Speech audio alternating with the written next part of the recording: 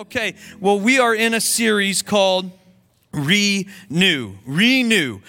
Second part of the series today. This time of year, the beginning of a year, is always a great transition for us to start new things. We get New Year's resolutions, or even to kick off some old. We're going to get our diet back on track. We're going to take our daily Oreo intake from 10 back down to 2, and we mean it this time. We're going to make sure that we're exercising regularly, and we're going to stop looking at our phones for an hour before bed. We're going to read 52 books in the year 2023. We just started the first one last night, got 3 pages in and fell asleep. It's going to be a great year.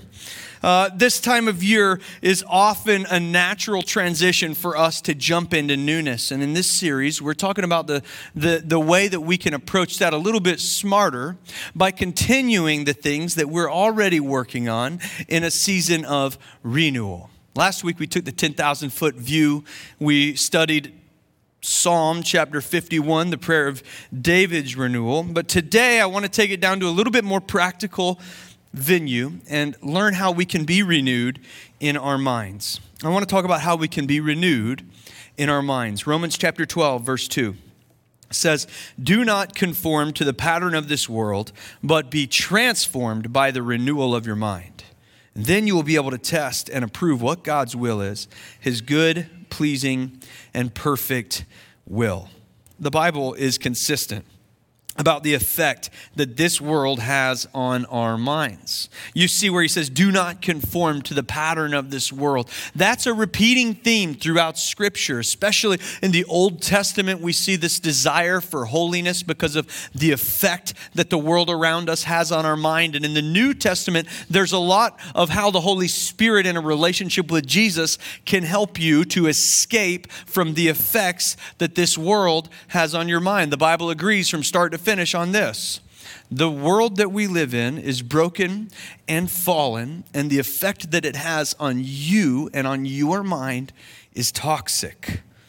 The status quo and the flow that people push each other towards acts in opposition to the will of God.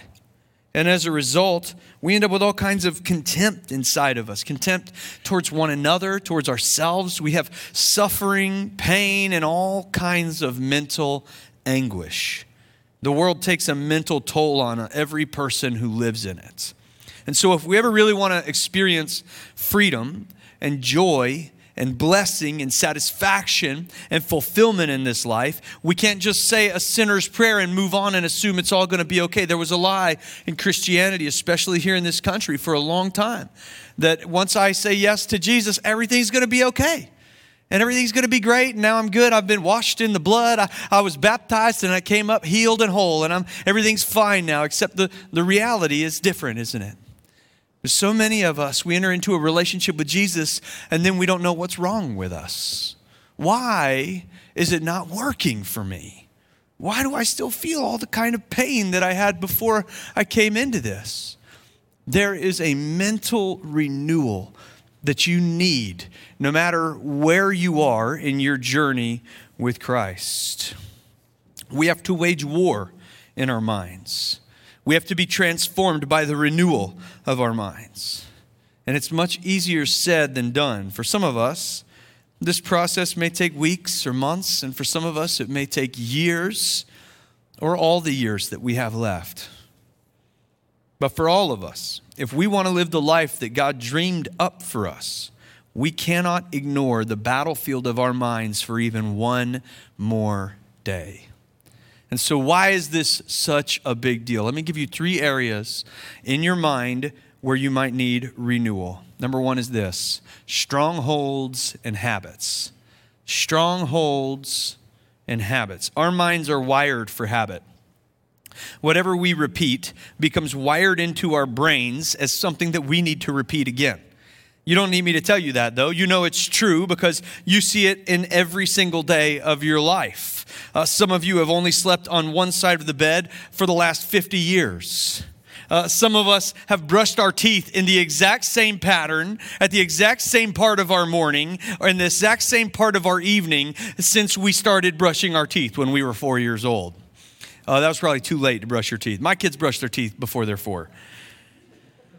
The way that you make your coffee is the same. You have a pattern for how you make your coffee. Maybe you have a pattern for the rhythm of your work week, habits that you do. Maybe it's the way that you wind down at the end of every day follows a specific rhythm and routine and habit every single day. The science tells us that whenever you repeat something that you enjoy, a shortcut is created in your brain from that task to the release of dopamine, a chemical that makes you feel satisfied, makes you feel good. These neural pathways are set in stone after just a couple weeks of repetition. And once they are there, they are pretty hard to rewire. Certain things like alcohol and tobacco release more dopamine and release it faster. Because of that, they take far less time to get wired in, and that's why they are so habit-forming. It's not just alcohol and tobacco. We have a wide range of bad habits. In fact, one of the things that humanity is best at is learning new bad habits. Ones that are obvious to people around us and ones that we keep locked away in secret. A big one these days is screen time. Many of you got your screen time notification just like an hour ago on your phones, that Sunday morning reminder of how poor you're doing at self-control. We don't want to see it anymore. We ignore it. I swipe that thing away so fast when it comes up on Sunday mornings. I don't need to know that I spent 6 hours and 33 minutes on my phone every single day over the last week. That's not true, okay? This is hyperbole. But maybe it's true for you. Our screen time is extremely addictive, and it's getting worse and worse. In fact, recent studies have shown that the average American looks at their phone 96 times or more every single day. And when you log into social media or you check your notifications, you get a dopamine hit that is equivalent to the same chemical reaction in your brain as smoking a cigarette. Then there's habits that are even more destructive in our lives, like pornography. Studies suggest viewing porn one time is 8 times more likely to lead to addiction than using a nicotine product one time. And when our habits turn into addictions, that's when we develop strongholds. You will see the Bible use this term strongholds. You will hear preachers use the term strongholds. And a stronghold is very simply a fortress that you build in your mind and in your heart to protect these bad habits and addictions and sins. The second thing is this. Second reason we might need renewal in our mind is anxiety and depression. The struggle with anxiety and depression is one that I know all too well. When I was in my early 20s and really all throughout my teens, I fought a battle every single day just to keep everyone around me fooled that I was all right, that I was happy, that I was the life of the party, and that I was filled with joy. But the reality was I hated myself and I hated the world around me. It began as this anxiety, a fear of the future, a fear of letting people down, a fear of the next big change in my life. But that fear leaked down into my soul and became a deep depression. Eventually, getting out of bed was a struggle. I used substances to numb it, but nothing helped. Everything that I did only made it worse. It was a battle that I nearly lost. It got to a place where just waking up every day felt like a meaningless exercise in exhaustion. Like all I could bring into this planet was pain. So what was the point anymore? After 2020, reported cases of anxiety and depression tripled in 1 year. Odds are many of you in this room right now are fighting this war in your mind and in your heart and in your soul. And you are in desperate need of renewal. And the third reason that we need renewal in our minds, and at the root of all these other ones, is lies. At the base of these issues are lies that repeat themselves in our minds over and over and over until they become a truth to us. Lies have always been the primary strategy of our enemy, the devil. John 8:44, Jesus says, speaking of the devil, that he was a murderer from the beginning, not holding to the truth, for there is no truth in him. When he lies, he speaks his native language, for he is a liar and he is the father of lies. His strategy from the very beginning has been to speak lies into our hearts that sound like the truth. Lies that prey to our most base fears, to the instincts that we've tried to wash away, but we can't. Lies that repeat so much they become formed into our very identity. Lies. You're not good enough. You're destined to fail. You're pretending, and everyone around you knows it. Pretty soon somebody's going to say something about it. And even worse than that. And Proverbs chapter 23 verse 7 says, as a man thinks in his heart, so is he. These lies repeat until they become a truth as far as we're concerned. And we can't find our way out. And so how? How do we renew our minds? How do we rewire them? How do we break them free from these strongholds, these addictions, these habits, this depression, these lies? Let me offer a path forward for each, beginning with how do we break free of our bad habits and strongholds? Number one, new habits, accountability, and the power of the Holy Spirit. If you want to be free of bad habits and strongholds, you're going to need a few new things in place. First and foremost, you have to replace those old habits with new ones. The reality is that our minds are hardwired to have a habit. And if we want to rewire them, we're going to have to write new neural pathways to new ways for us to experience joy. And they've got to be stronger than the old ones. And that's going to take a lot of time and discipline and training and consistency. That's the only way to make it happen. Consistency plus duration equals impact. It's the equation that is true in every area of our lives. Paul says it this way. Do you not know that in a race all the runners run, but only one receives the prize? So run that you may obtain it. Every athlete exercises self-control in all things, and they do it to receive a perishable wreath. But we are imperishable.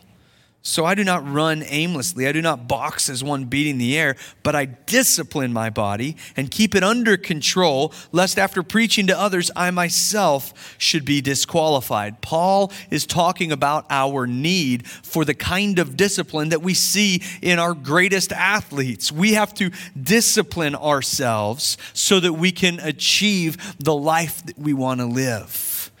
You know, I can put on a red polo shirt and some black pants, buy some golf clubs and go out there and swing them. But I can guarantee you I will not hit that ball like Tiger Woods. I can go ahead and put on a number 23 jersey and get me even some Air Jordans, some classic dunks on my feet. And I promise you, I cannot even touch the bottom of the net on a basketball court. I could go get myself a number 17 Buffalo Bills Josh Allen jersey, and I still won't throw it like the greatest quarterback in the NFL. See, the problem is we often believe that if we will just believe in Jesus and say we're a Christian, that we can go out there and we will just be Jesus. I'm just going to, you know what I'm going to do? I'm going to WWJD my way through life, and I will be fine. That will be easy for me. It is not easy for you. And it is not easy for you because the only way that those athletes like Tiger Woods ever achieved the greatness that they achieved is through an extraordinary amount of discipline. In fact, they achieved it because they were willing to become more disciplined than anyone else was willing to become. That's why they were the best. If we want to become like Jesus, we are going to have to discipline ourselves in a way most people are not willing to discipline themselves. If you want to become like Jesus, you're going to have to do what Jesus did. Live the way that he lived. This is why we are bringing practicing the way into our rhythm as a church. We want to make this as accessible and as easy to you as possible. We know that forming discipline and building new habits and routines in your life is extremely difficult. But I desperately want for this to be a church where people commit themselves to the slow process of spiritual formation and see the benefit of it in their lives. And so practicing the way is simply our way of showing you these new habits, these new routines, these new disciplines that you can put into place and start to replace your old habits and strongholds, the things that will help you get free. And so form some spiritual disciplines and some spiritual habits, and then form other healthy habits as well. New habits help break old habits. So form some new habits like exercising regularly, eating healthier. Do read before you go to bed instead of looking at your phone. Studies show us that each new habit, that good habit that we formed, that's what Gabbit is shorthand for good habit. You can start using that later today. Every new good habit that we form helps us walk away from our addictive bad habits. But sometimes it's not so easy to walk away. You can add all these new good habits and you can still have all the same old bad ones hidden away in the closet. Some habits are only broken through the power of accountability. Sometimes your habits are very addictive. They're sin. And you need somebody else to help you get free. Paul, writing to the Galatians this time, says this, "Brothers, if anyone is caught in any transgression, you who are spiritual should restore him in a spirit of gentleness." It's important for us to remember those words. Keep watch on yourself, lest you too be tempted. Bear one another's burdens, and so fulfill the law of Christ. In other words, help your brother get free by keeping him accountable, by providing accountability. Tell somebody what habit you are trying to break, and then give them permission to be nosy about it. If you want to break a habit, you're going to have to expose that habit to the world. And I know that some of these habits you are trying to break, some of these addictions, some of these sins, you'd be terrified for anyone to find out about them. But you just have to know that that is the way the enemy is keeping you trapped within them, by convincing you that if this comes to light, you will be all alone in the world. You need accountability. You need it. Accountability will allow you to see what your habit looks like in someone else's eyes. Sometimes that's almost enough. Accountability will give someone else permission to be so nosy that it's difficult for you to hide things. In 2015, when we moved to Asheville, I did not have very good balance in my life. I was 28 years old when we started this church, and I was young. I had just gone through a long career in the Coast Guard. I, in the previous several years, was working at a church and was working on a master's degree and was still working in the Coast Guard. I was putting around 80, 90 hours a week, and it was too much. And I burned out. And we moved here, and starting a church from scratch is very difficult, and I burned out. And the way that expressed through me was I just developed a really bad secret shopping habit. Was hitting that Amazon buy it now button like you wouldn't believe. Hiding boxes from my wife, stressing out about when they were going to get delivered so that I could get home and get those things put away before she would see it. And the spoiler alert is that she did eventually see it. And it was not a great day. It was not a good conversation. However, on the other side of that, I knew that to get free of this bad habit, I needed to have accountability. And so I gave total, complete access of my life over to my 3 accountability partners. What they would do is text me at regular intervals every day and say, send me a screenshot of your bank statement. And that was very invasive.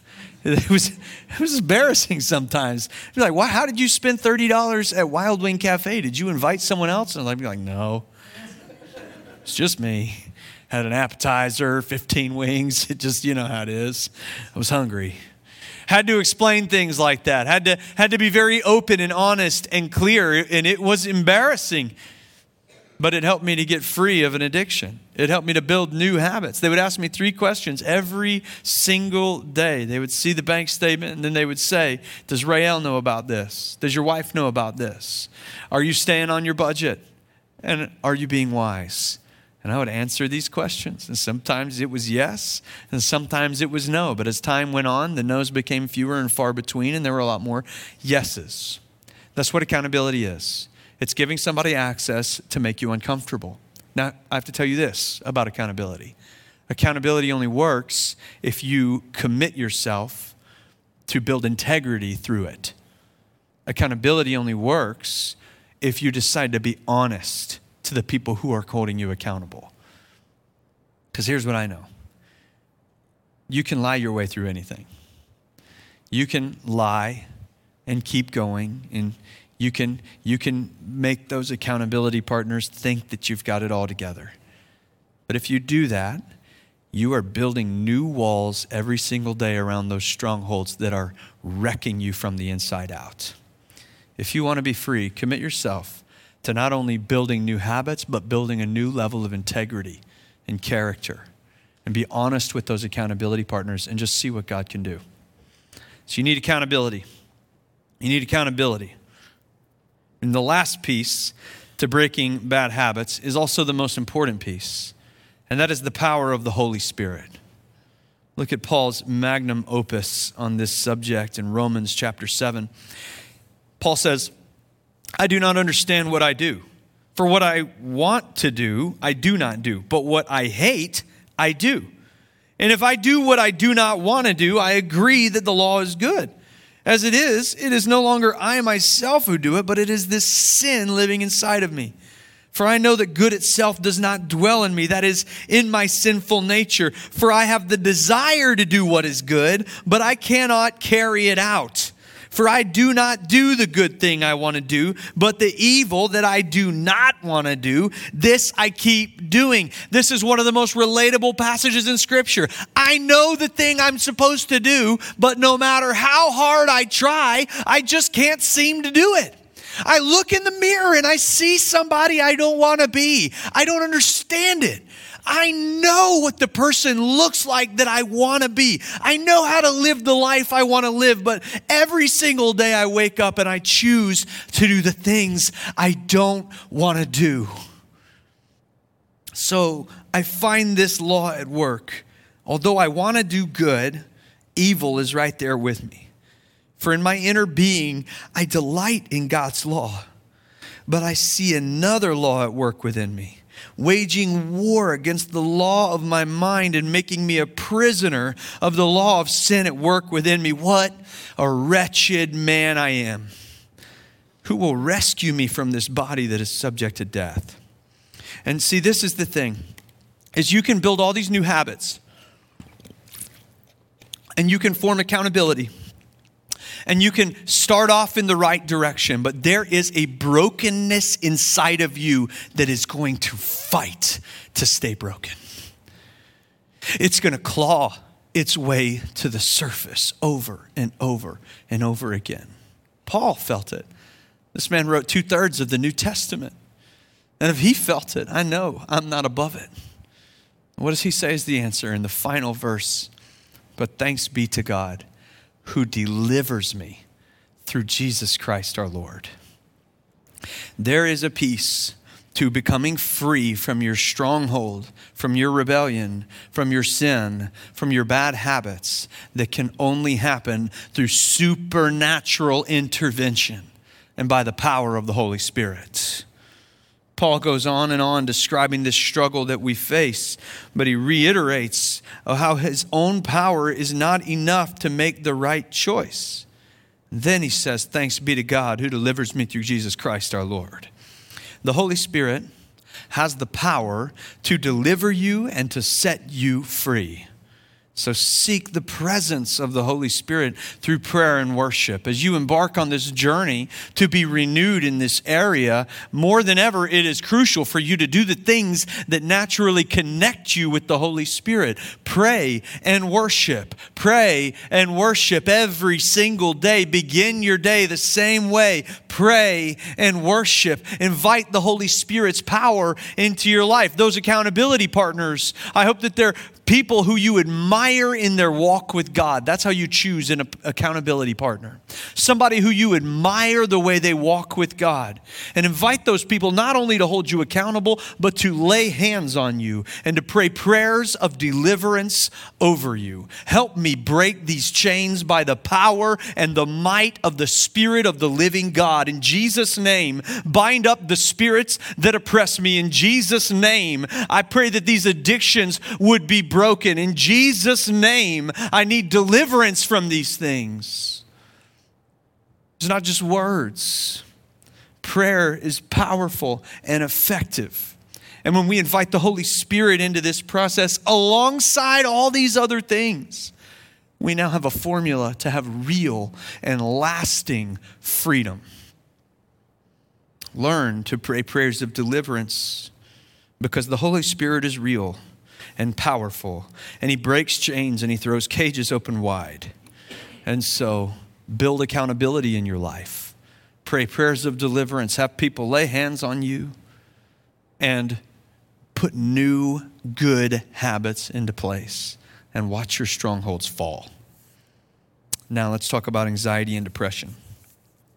This is not an easy fix. For anxiety and depression, it requires hard work. You have to find the root and dig it out. And it's hard. And it's painful. And it can take a very long time. But if any of these things, anxiety, depression, and all their friends, if it's a part of your life, you need to find freedom from them. Because God has more in store for you and in mind for you. So if you suffer from these things in any significant capacity, I'll give you my recommendation and just tell you what I've done in my own life as I've fought that battle. 3 different things. Number 1, get in community. Get in community. We believe that we find freedom in community. In community, something very special happens when we're struggling with anxiety and depression. Because here's one of the biggest lies that the enemy will tell you when you are living in that horror. You are alone. Nobody will ever understand this. You have to fight this alone. Nobody wants to hear you whine. You are alone. And that voice echoes. I mean, some days I can still hear it. And I need you to hear me tell you, you are absolutely not alone. Sitting 20 feet away from you in this very room is someone struggling with the same thing right now. And when we get into community, real community, we have a space where we can get vulnerable and take our mask off and stop pretending like we're okay and admit that we are going through hell and we need help. Small group leaders, this is why we value community so deeply here at the Gathering Church. When you commit and say yes to being a small group leader, you're creating spaces in your home. What a privilege. Just to create a space, and you don't have to be perfect at this. You don't have to have it all together. You just have to create a safe place for people to take the mask off and get vulnerable. Because at the Gathering, we don't believe vulnerability is a weakness. One of our core values is that vulnerability is our strength. What makes us special here at this church is that we are not afraid to get vulnerable with one another. Because only through vulnerability can we find the pathway forward to healing. Get in community and start letting people see it. Second thing is this. Listen to your doctor. Don't be opposed to medication just because it's medication. It can help you. Don't believe that it's the whole answer either. You need community, counseling. You need the healing power of the Holy Spirit. But for some, there is simply a chemical imbalance that needs to be corrected. And praise God that in this day and age, He's given us the resources to do that. Use it, just don't abuse it. Some of you will be able to use it for a while as you dig out the root of your depression and find healing. Some of you will have to take it forever because the effects of trauma have rewired your brain and it needs help. Find a doctor that you trust and work with them to figure out which category you land in. Number 3 is this: get counseling. I believe that a licensed, professional, Christ-following counselor can change your life.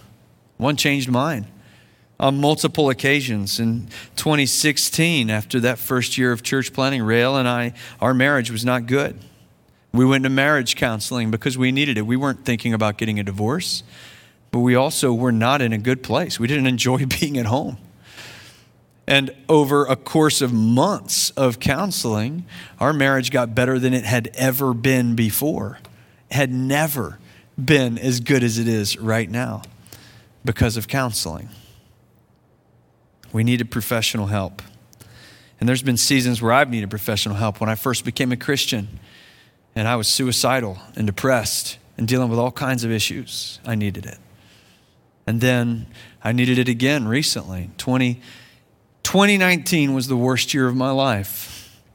In 2019, in the summertime, some of my best friends, people really close to me, went through a season where their marriage ended.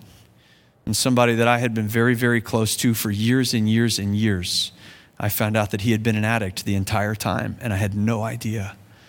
And as a pastor, that really made me feel bad at everything. Had to walk with them through this horrible trauma, through this difficult season. And then at the end of the summer in August, my 16-month-old daughter was just so sick one day. And we didn't know what was going on. She was lethargic. She wasn't herself. She was just crying over and over. And she was dying of thirst. She was so thirsty. She had to have water. So I took her to a doctor after a prayer service. And the doctor said, you have to go right now to Mission. They have a room for you in the ICU. You need to take her. And so I got in my car and I drove like a madman and got to Mission. And they checked her into the PCICU and plugged her into all kinds of IVs. And I've got no idea what's going on. And a doctor comes in and he says, you came in just in time. Your daughter has type 1 diabetes and her body is shutting down. Her pancreas failed. And I said, well, what does that mean? Can you fix it? And they said, well, it means she needs medication. She needs insulin. And I said, when? Like a pill every day? And they said, no, it's every time she eats, she'll have to have a shot. And I was like, well, how long does it last? When does it go away? And they said, never.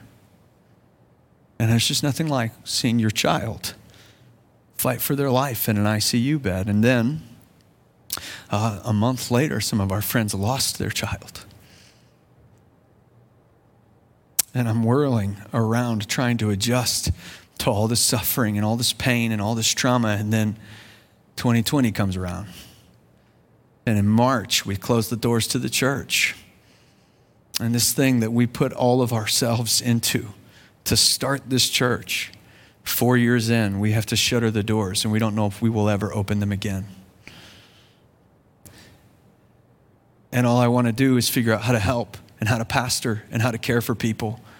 But every single day I have a meeting or a phone call where somebody tells me I'm not doing a good enough job. And by the end of that summer, every feeling that I thought I would never feel again came back in a flood. And I said, I need help. I can't do it on my own anymore. And so I started going to counseling. Went to counseling once a week for months. Had to deal with things that I thought were put away and buried forever, things that I thought I would never have to talk about again. I'm unboxing them, I'm laying them bare out in front of this counselor and dealing with all of this trauma. I'm asking my mentors to lay hands on and pray over me on a regular basis. I'm bringing friends closer than I've ever brought them. I'm just kind of a standoffish friend a lot of time. I got to be honest, I'm not a very good friend, and I had to dive into friendships in a way that I've never done it before. And all of these things came together so that I could be made whole again. I still go to that counselor. I went from once a week, and then I was going to once a month, and now I go and see him every other month, and still just to stay healthy and to stay in a good headspace. But I just need you to understand two things. One is that sometimes what you're going through is too big for you to go through on your own. And that there is a great benefit to having someone who is called and who is trained and who is gifted to help you process all that trauma. Because every single one of us, whether or not you had a year like that, we all went through 2020 and shared a collective trauma that is bigger than most of us have taken time to realize yet. And you might need help unpacking that. You might need help. And the other thing I need you to know is that you are not alone. I'm dealing with this stuff. And so a couple things. If you're going to get a counselor, I think it is imperative that you find a counselor who is following Jesus, that has a Christian worldview, because otherwise they're going to try to help you with all the ways that the world is trying to help each other, and they are listless. It cannot help you.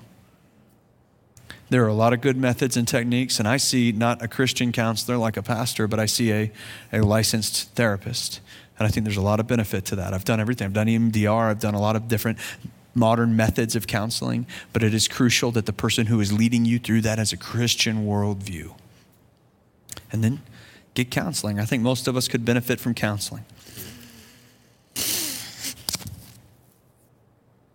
If you are unhealthy in one of these ways, but maybe not quite as deep as all of that or as bad as all of that, you still have work to do. Because anxiety and depression and bitterness, they're all like weeds. You can't just treat the surface. You've got to dig out the roots. You have to find out what's going on in your heart and get to the root cause of it and start to treat it. Paul says it's a renewing of your mind. Don't conform to the pattern of this world, but be transformed by the renewing of your mind.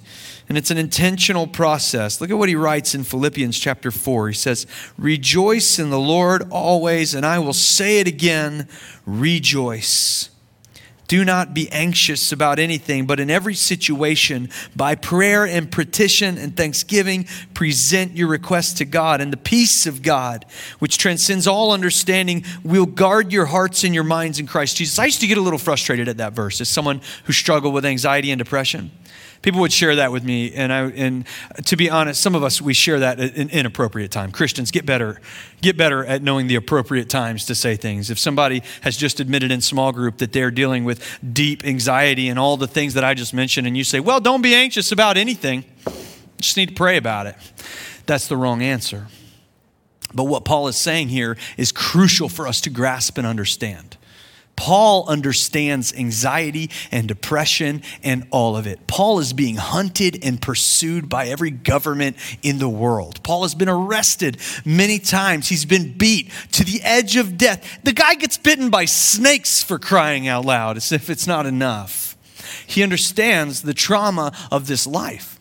He doesn't take it lightly. This isn't I just pray about it. No. Paul is saying, instead of just giving yourself over to anxiety, you need to learn to pursue, and I'm way over in time, I'm so sorry, but I'm going to keep going. You need to pursue the power of the Holy Spirit. Because in the power of the Holy Spirit, there are things that can be unlocked in you that cannot be unlocked any other way, which is the peace of God, which goes beyond all the understanding of the world. Pursue Him. Pursue Him. Don't just be anxious, but pursue God in prayer and petition by retraining yourself. Instead of just seeing these things that are hurting, start to give thanksgiving. Bring your requests to God. Allow His peace to infiltrate your heart and your mind. And then whatever is true and whatever is noble and whatever is right and whatever is pure and whatever is lovely and whatever is admirable, if anything is excellent or praiseworthy, think about such things, and the God of peace will be with you. In other words, rewire your brain to pursue the things of God and go away from the things of this earth. You may need counseling to help you do that. You may need medication to help you do that. You may need a lot of spiritual intervention to be able to do that. But this is a path forward that can't be ignored. And this is God's promise for us today, is that there is peace in this for us if we commit ourselves to this process. Don't let depression tell you that you're not worth it. God says you have a purpose in your creation. Go before Him and He will give you rest and peace and understanding. He will help you to rejoice when you feel like crying. Let's get this area healthy this year and be renewed here. And now for our strongholds and our addictions and our bad habits and our anxiety and our depression, at the root of all of these things is one common denominator: lies. And the only cure for lies is the truth. The truth. We have to root out lies in our hearts and just replace them with the truth. It's time for us to take control of our thought life. 2 Corinthians 10 verse 4 says, the weapons that we fight with are not the weapons of this world. On the contrary, they have divine power to demolish strongholds. We demolish arguments and every pretension, lie, which sets itself up against the knowledge of God. And we take captive every thought and we make it obedient to Christ. You have to learn how to take your thoughts captive. When you begin to tell yourself that you are worthless or that you can't do something, when fear enters your mind, when anger rooted in bitterness creeps in, take it captive and say no, not today. One by one, replace it with rejoicing, with praise to God, and with His promises. I've done this practically for years. In fact, I have spiral notebooks filled to the brim with the lies that I've believed over the years and the truths that God has replaced them with. Here's what I recommend. Get yourself a notebook. Any kind will do. I like a spiral notebook because they're 50 cents, and I like wide ruled because it makes me feel like I'm writing more. When you hear those lies, you're not good enough. You're an imposter. You don't belong here. Nobody really likes you. They're just being nice to you. That sin is too big to be forgiven. Grace doesn't really apply to people like you. If anyone ever finds out, your whole life is over. Don't worry about it. It's not hurting anyone. Lies. Identify them and then write them down in your notebook. And then take a red pen and either draw a line through them or circle them. I circle them because I can't draw a straight line. Underneath them, write out the truth. Over time, it becomes this automatic exercise in your mind. I hear a lie and I mentally circle it and I replace it with the truth. John Mark, you're not good enough. No, that's not right. I'm fearfully and wonderfully made. No greater love has anyone than this, that He might lay down His life for His friends. And Jesus laid His life down for me. I'm His friend. I am not just loved. I am worthy of sacrifice. Over and over again, repeat this exercise until that lie is gone and dead. You can be renewed this year. Stop believing the lie that you can't be. You can be renewed in your mind.